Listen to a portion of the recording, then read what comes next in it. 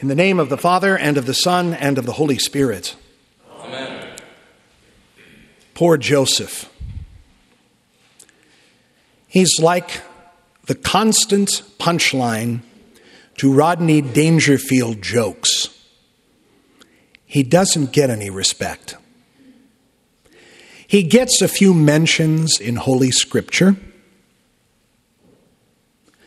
but the most important mention he gets happens one verse before today's Holy Gospel. 2 verses, to be exact. And Jacob, the father of Joseph, the husband of Mary, of whom Jesus was born, who is called Christ. Joseph is in the house and lineage of David.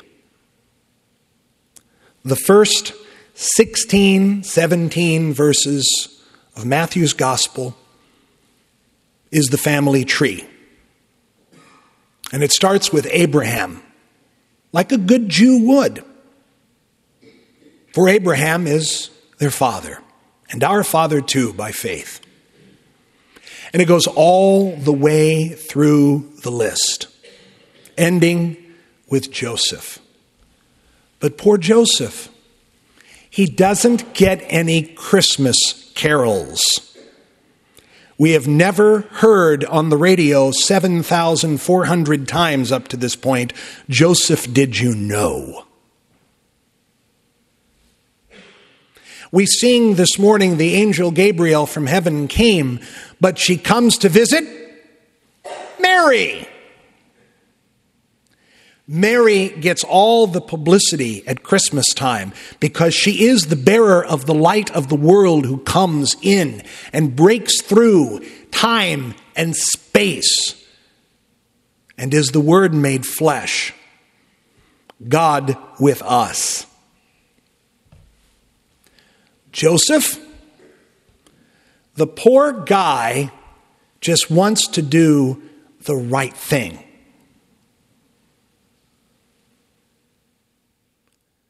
He's a just man. He is unwilling to put her to shame because she is with child. Not his child. Someone else's child.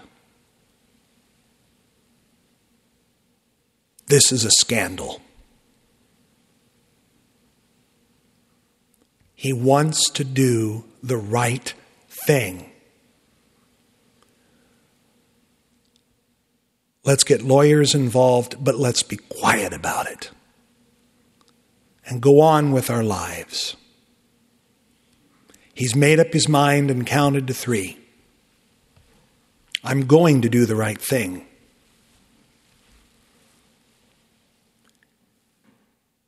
An angel of the Lord appears to Joseph in a dream to let him know that the right thing is the wrong thing. Joseph, son of David, big time that he's called son of David. Big time.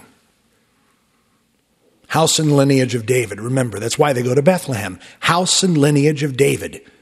Messiah comes through, you guessed it, the house and lineage of David. Do not fear to take Mary as your wife, for that which is conceived in her is from the Holy Spirit. Whew. Not a scandal. Divine intervention. She will bear a son, and you shall call his name Jesus, for he will save his people from their sins. Yeshua. That's Jesus' name in Aramaic, the branch of Hebrew that is spoken at this time and place. Yeshua. What does Yeshua mean? It's a semi-complete sentence. The Lord saves. Yeshua. where's the object? Most of us had to diagram sentences in English class in junior high school. We didn't much care for it then, and now Pastor brings it up on Christmas Eve. Is he determined to ruin my Christmas? No. But it's good to think about diagramming sentences today, because we need to find out who the object of the subject is. The Lord saves. Who?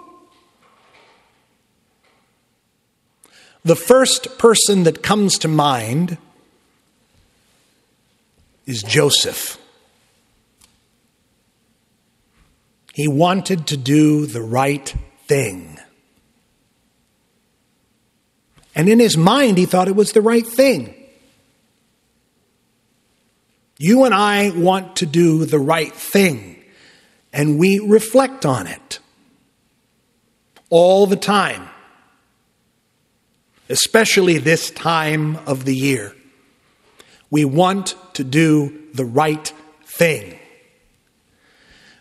We walk on eggshells around certain members of the family because it's the right thing to do. We don't want to anger anyone. We don't want to ruin anyone's Christmas. So we've made up our minds what the right thing to do is. Push it under the rug, pretend it's not there, and maybe it will go away quietly. Kind of like Joseph. Poor Joseph.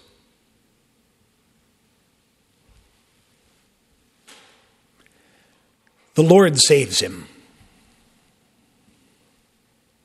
in spite of him wanting to do the right thing. Even at this late stage in the game, beloved,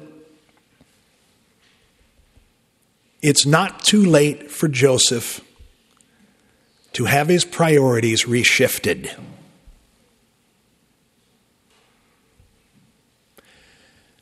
The reason why is because all this took place to fulfill what the Lord had spoken by the prophet. Behold, the virgin shall conceive and bear a son, and they shall call his name Emmanuel, which means God with us. Another name for Jesus. Jesus has all sorts of names.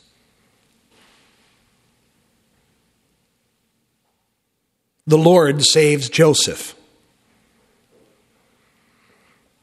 That's the one that draws our attention today. Because when Joseph woke from sleep, he did as the angel of the Lord commanded him. He took his wife, but knew her not. In the biblical way of knowing, let's have a beverage and talk about that another time. But knew her not until she had given birth to a son. And he called his name Jesus. That's what dads do in Bible times. They give the name. And he gives the name that was given to him by the angel. Jesus. The Lord saves. The Lord saves Joseph. The Lord saves Joseph not because Joseph had to have his priorities shifted at the last minute. He saved him because he loved him before there even was a Joseph. The Lord saved everyone in this list that I have in front of me here in the Bible.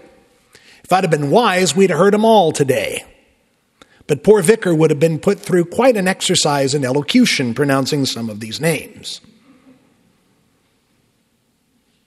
Shealtiel, Zerubbabel, Abiud, Eliakim, Zadok, Achim, Eliud, Eleazar, Matan. Who are these people? They are the names of those whom the Lord saves.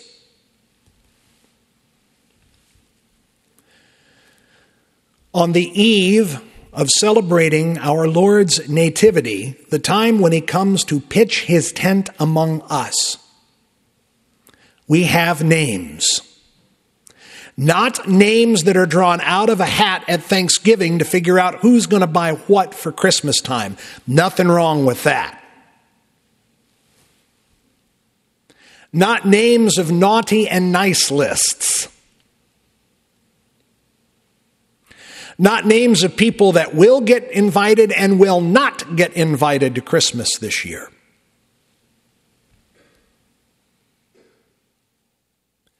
We get names. Your name is on that list, beloved. Put your name where Joseph's name is. The Lord saves. State your name. And don't say state your name.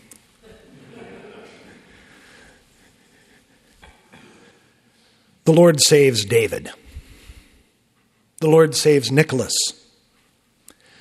The Lord saves Jeremy. The Lord saves Lynette. The Lord saves Rebecca.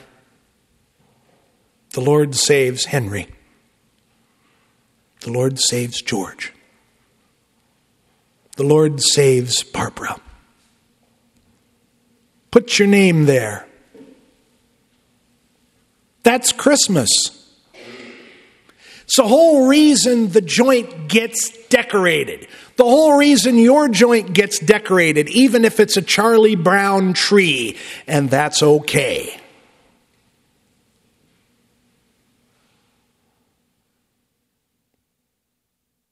You decorate the place because the Lord saves you.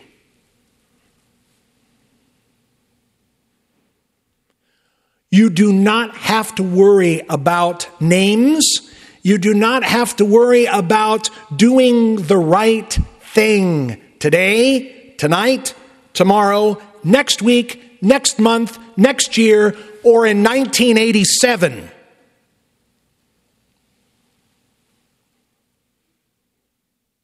It's all done in Jesus, and he declares it to be perfect.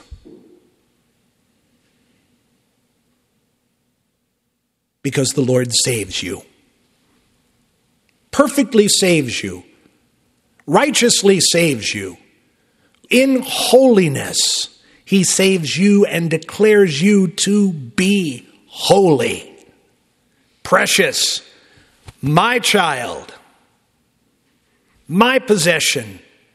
My treasure that I love more than anything else. That's your name. That finishes the sentence of the name of the Savior that Joseph was privileged to give. He did the right thing. Well, Pastor, he had prompting to do it. Who cares? He did the right thing. It may not have been the right thing in his eyes, but it was the right thing in our Heavenly Father's eyes. And he chose the right man to do it.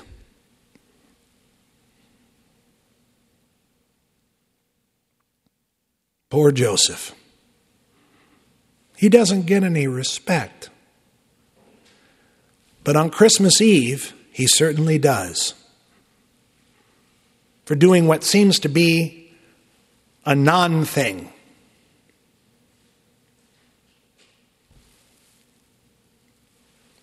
He doesn't divorce her.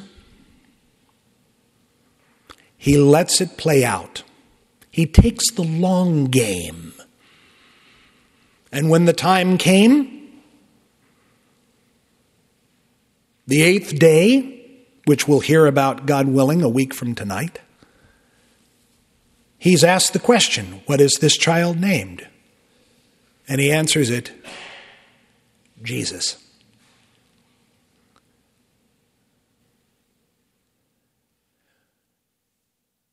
Joseph does what a dad does, what a husband does, what a child of God does.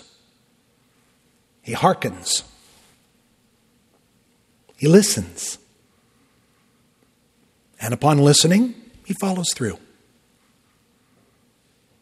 Not to earn brownie points, not for a divine back pat,